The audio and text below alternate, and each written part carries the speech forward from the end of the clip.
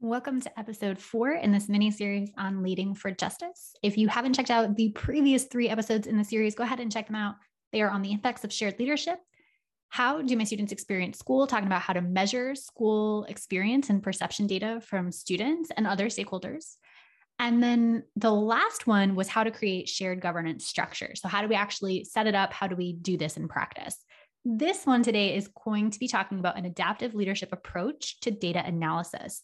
So once we have all of those structures set up, what does it look like within the meetings to be able to look at data, analyze that data, and take action as a result in a way that's sustainable and ongoing and not this one-time data dive? So whenever you're ready, you can go back and listen to previous episodes you missed and dive into this episode when you are ready. Here we go. In this episode, we're talking about an adaptive leadership approach to data analysis. So up until this point, we've talked about the benefits of shared leadership, how to measure stakeholder perceptions, and how to set up a sustainable multi-stakeholder governance structure. And now in this episode, we're talking about the inner workings of the structures once you've set them up. The first thing I want to name is that shared leadership is best suited for tackling adaptive challenges. And so adaptive leadership as this field, this theory, those scholars contrast adaptive challenges with technical challenges. So a technical challenge is something that has an easy fix. The solution is very clear, it's straightforward. It might be buying a new textbook or providing training on a new curriculum or a tech tool. There is a simple solution, often giving more information or making a purchase or something like this will solve a problem. On the other hand, adaptive challenges require a lot of deep work, inner work in terms of people's, what's behind the curtain in people's minds, what's under the surface. And up until this point, maybe hasn't even been named in terms of the culture of interpersonal relationships and the larger school system. This requires a level of depth and challenge that ultimately makes the problem continue and be really long lasting and entrenched versus a problem that is, okay, I know how to fix it. We're going to fix it. It's fixed tomorrow. So the essence of adaptive challenges can be captured in this sentence from Heifetz, Grashow, and Linsky's book. Quote, adaptive challenges are typically grounded in the complexity of values, beliefs, and loyalties rather than technical complexity and stir up intense emotions rather than dispassionate analysis, end quote. So when emotions are high, we have no clear solution. Our values, our beliefs, our loyalties, our habits, these things are being challenged. We are fearful of kind of losing them, right? All of this is wrapped up in adaptive challenges, and it's what makes it hard to actually tackle. And so to get really clear on what this might look like and how this might show up in our practices, adaptive leadership can take one or more of the 4 following types. Either our actions do not line up with what we say we value. So we say one thing, we do something else.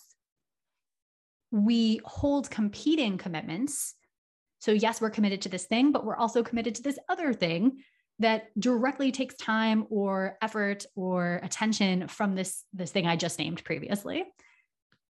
Another way that it shows up are that some things are deemed unspeakable, right? We just don't talk about them. When we kind of have that feeling during a meeting that something is going unsaid, that is kind of the palpable manifestation of adaptive challenges in action. And then a 4th way, again, it can be combined with any of these ways. These ways can all be kind of combined together. But the 4th way is that we divert attention from the problem. So we minimize it or we make a joke or something to kind of take us off track from the problem, or we displace responsibility onto someone else. Oh, well, that's not, the school's fault. That's so-and-so's fault, or that's society's fault. We can't do anything about that. Let's move on. And so these are 4 ways that we see adaptive challenges showing up. And I feel like we probably already, as we're listening to this, can name and pinpoint exact manifestations of each of those types, or at least one of those types in our school communities or in past communities that we've worked in. So at its best, the reason I'm going through this is because at its best, shared leadership practices identify and dig into these adaptive challenges. So let's look at how do we literally tackle these challenges, right? What does this look like in talking about policy or practices of a school when we're in a stakeholder meeting, for example? So we might ask stakeholders to respond to some of the following questions. And we might ask this in meetings where all of the stakeholders are going to respond, who are physically present or virtually present if we're on Zoom. Or we might ask folks to fill out kind of asynchronous data collection methods like a survey. Or we may have some people who are willing to do some interviews. So someone, either a member of a leadership team or a stakeholder representative, or someone externally might come in and interview or offer focus group times for different stakeholders to come together and actually share what's on their mind. And so this form of collecting this type of data can come about in a variety of ways. But here's the questions that we might want to ask the stakeholders. How are you affected by the challenge and or proposed solution? So if we're talking about a problem of practice, if we're talking about a new policy or a change in policy, we'll want to ask, how are you personally affected? What are your desired outcomes? So what is it that you want to achieve here? Do you support a policy change because there is something in your mind that if we do this, this is going to be the outcome. This is going to be better for me or for certain groups of folks or for everybody. And here's why. What is it that you desire? How would we measure success if we could tackle this problem or have an effective, equitable policy? What would that actually look like? What are your core values and how are they relevant to this challenge? So now we're getting into that underlying stuff, right? Can we name the core values that we feel or perceive are at risk in changing a policy, in viewing data that says this thing that is contrary to the way I've always thought of something, right? What are the core values that are at stake as we discuss the data, as we discuss a particular policy challenge, and have people name those? And this might be difficult for people to do. So sometimes it makes more sense for some of these questions to be asked within the context and kind of the stage setting that goes into a meeting and having this sustained group of people who regularly over time have built this kind of trust or environment of generative dialogue being possible by nature of having met every week for the last couple months or something, versus asking it in a survey with no context and no kind of space created for trusting that someone is going to do something positive at the other end, or having a framing within that survey that's adequate enough to have someone understand, what does that mean, right? What is the question even asking about my core values and how they're relevant? Maybe I don't really understand what's being asked here. So again, keep in mind the various data collection methods you can use. Here are some more questions you can ask. What are you afraid of losing? So adaptive leadership scholars often talk about resistance to an initiative, resistance to a change in policy and practice as loss, right? So it's not necessarily resistance. I'm not resisting for resisting's sake. I'm resisting because I fear something is being lost. So ask them to name that. What are you afraid of losing? Is it comfort? Is it time? Is it control, status, independence, my life, right? Like let's get into what is it you are afraid of losing? And once we've named those, we can kind of sort through what that means, and we can hear what other folks are afraid of losing and try to make sense of everything in that way. Once that's on the table, we can dig deeper. And finally, a question to consider asking is, what are your loyalties? Again, this one probably best discussed in a group setting with the proper context and the environment that has been really built up to be deeply introspective. But what are your loyalties could manifest as like, well, my loyalty is to the stakeholder group that I represent, and I don't think this policy is in their best interest. But it also might be a hidden loyalty that you don't really realize you have at first glance, which again, that proper context and deep introspection is critical here, because it might be like, Well, my loyalty is to maintaining comfortability as a white person, right? Or to maintaining this white silence that I have contributed to and has been my go-to is like, I just don't talk about this. That is a deep hidden loyalty that you may not realize that you have, but really is powerful when we can name it, because then we can move through it, right? And so some of this work is going to be, or some of these questions are going to be more challenging to answer in something like a quick survey, but are ultimately the questions we want to get to at that deep level of decision-making within a leadership context in a shared leadership meeting structure. So those are some ways to really think about how do we gather information? What information do we gather? And then how do we take that information and identify common points of connection across stakeholder groups? So Heifetz and his colleagues, these are adaptive leadership scholars, they call these kind of commonalities across stakeholder groups hidden alliances. And so they call them that because they're groups who initially they might actually seem in opposition to one another's proposed solutions, but they've identified in uncovering those underlying values, habits, actions, loyalties, a shared value, or maybe a shared desired outcome that once we put that on the table, we realize, okay, yeah, I'm willing to work with you because we both want to get here, or we both want this value to be represented in what we do. And so that's very important to me. I'm willing to, do whatever it is that we need to do to work together to make this happen.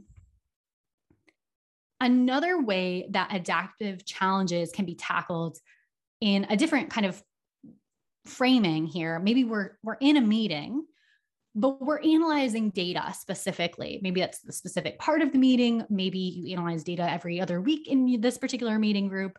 Whatever it is, data should be a regular part of our conversations as leadership and stakeholder teams. So when we analyze data, what happens is we often jump immediately to conclusions. We all do this. It's just part of taking in information. What we can do is really check our understanding and check our assumptions that we're making as we're making them in the process of analyzing the data so that we don't let it get out of control. We can kind of reel it back in. So an approach, a kind of theory of this is the ladder of inference, which was first proposed by Chris Argyris. And he details how data is interpreted, how then assumptions are formed as a result of this, and actions are taken based on those assumptions. So I'll link to a site in the blog post of this show that explains the ladder in more depth. It uses a visual. It asks several guiding questions that can really help you in thoughtful, kind of slower interpretation of the data. And then at the bottom of that blog post, you can also grab my newest free resource, which is going to be a worksheet that provides guiding questions and even some sample responses to support your thoughtful data analysis. So there's a lot of supports out there for you to do thoughtful data analysis. And we just want to make sure we know what those tools are and we're able to use them within the context of our conversations, of our group meetings, of our strategic planning initiatives, whenever we're using them.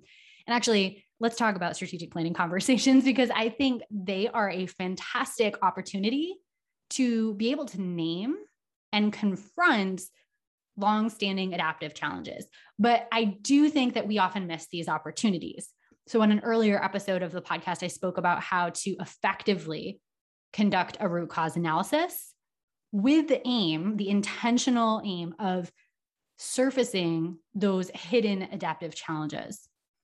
And you'll actually find another resource that is free, that is linked at the bottom of that post. So feel free to check that one out as well. I'll link to that episode in the blog post as well. But the key takeaway from that show and that whole topic is that we can use Heifetz, Grashow, and Linsky's call to identify those habits, beliefs, loyalties that we talked about earlier.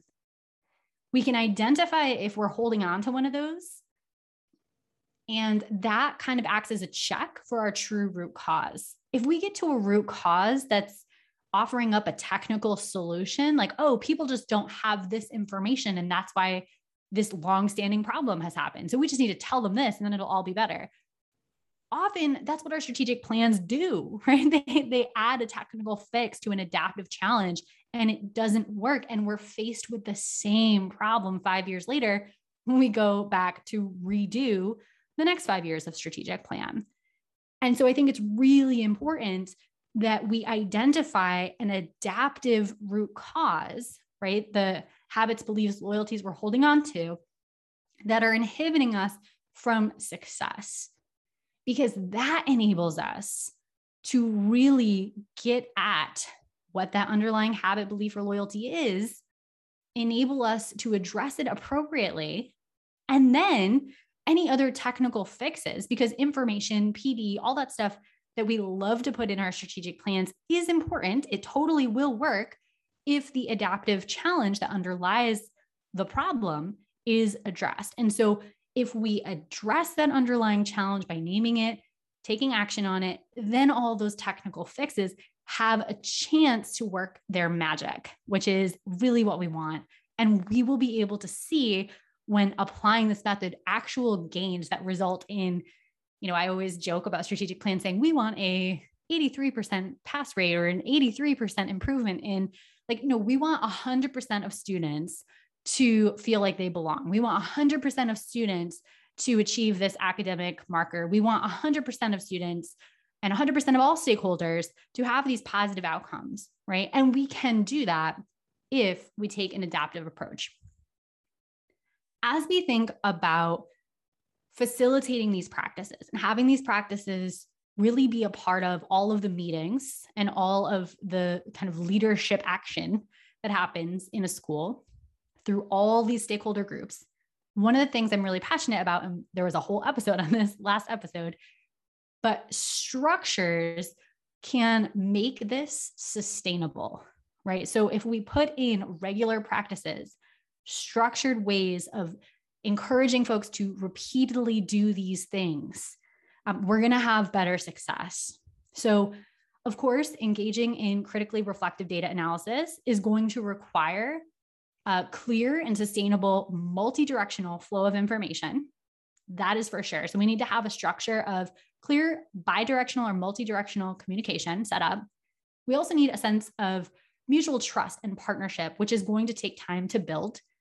But these are kind of the foundational layers that we need to make sure are in place so that the additional structures we're building on are going to be able to flourish. Another piece to consider is that facilitators, if we have some groups have rotating facilitators where different members will have that leadership role of facilitation each week. Sometimes there is one person who is nominated or voted on who is the facilitator for a group.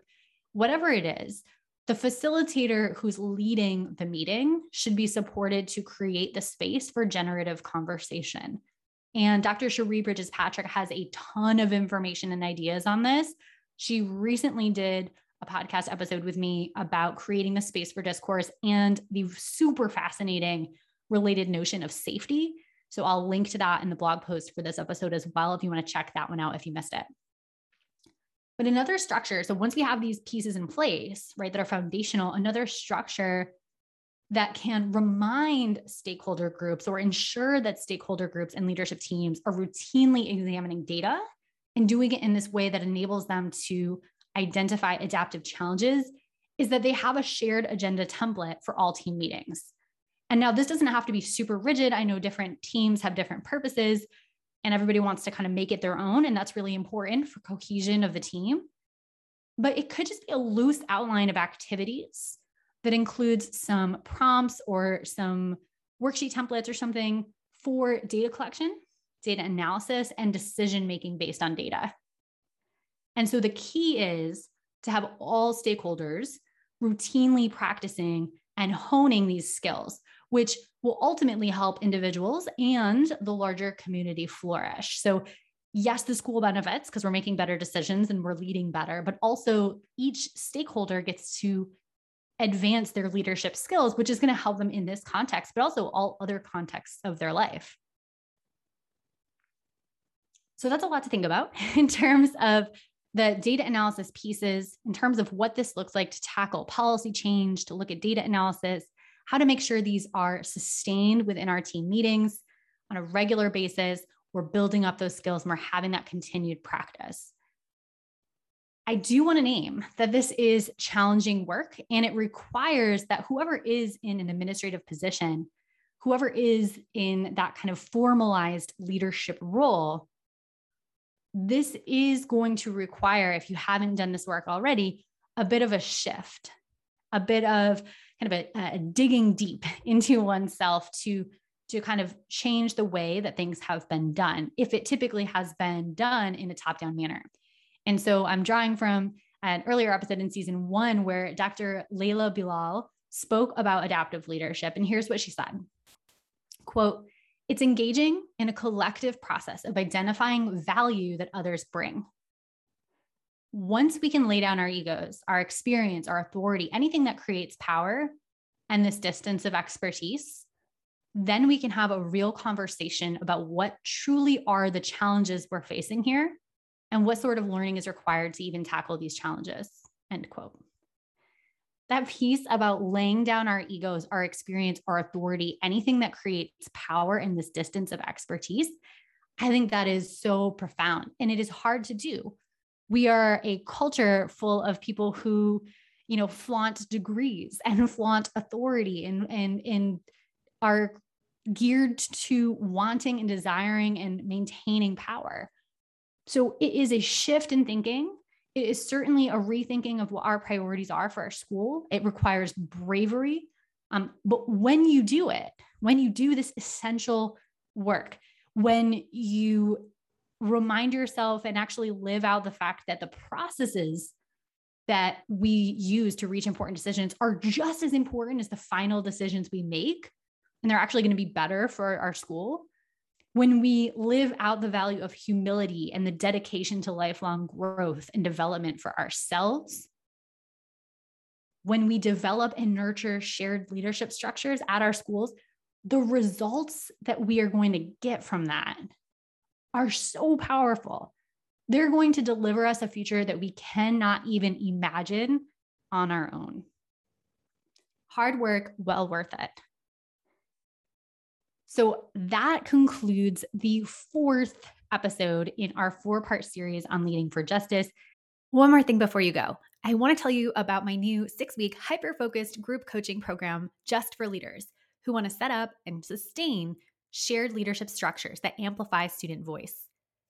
Each week, we meet for 60 minutes to learn new concepts and skills, share implementation successes, and apply research-based approaches to address challenges.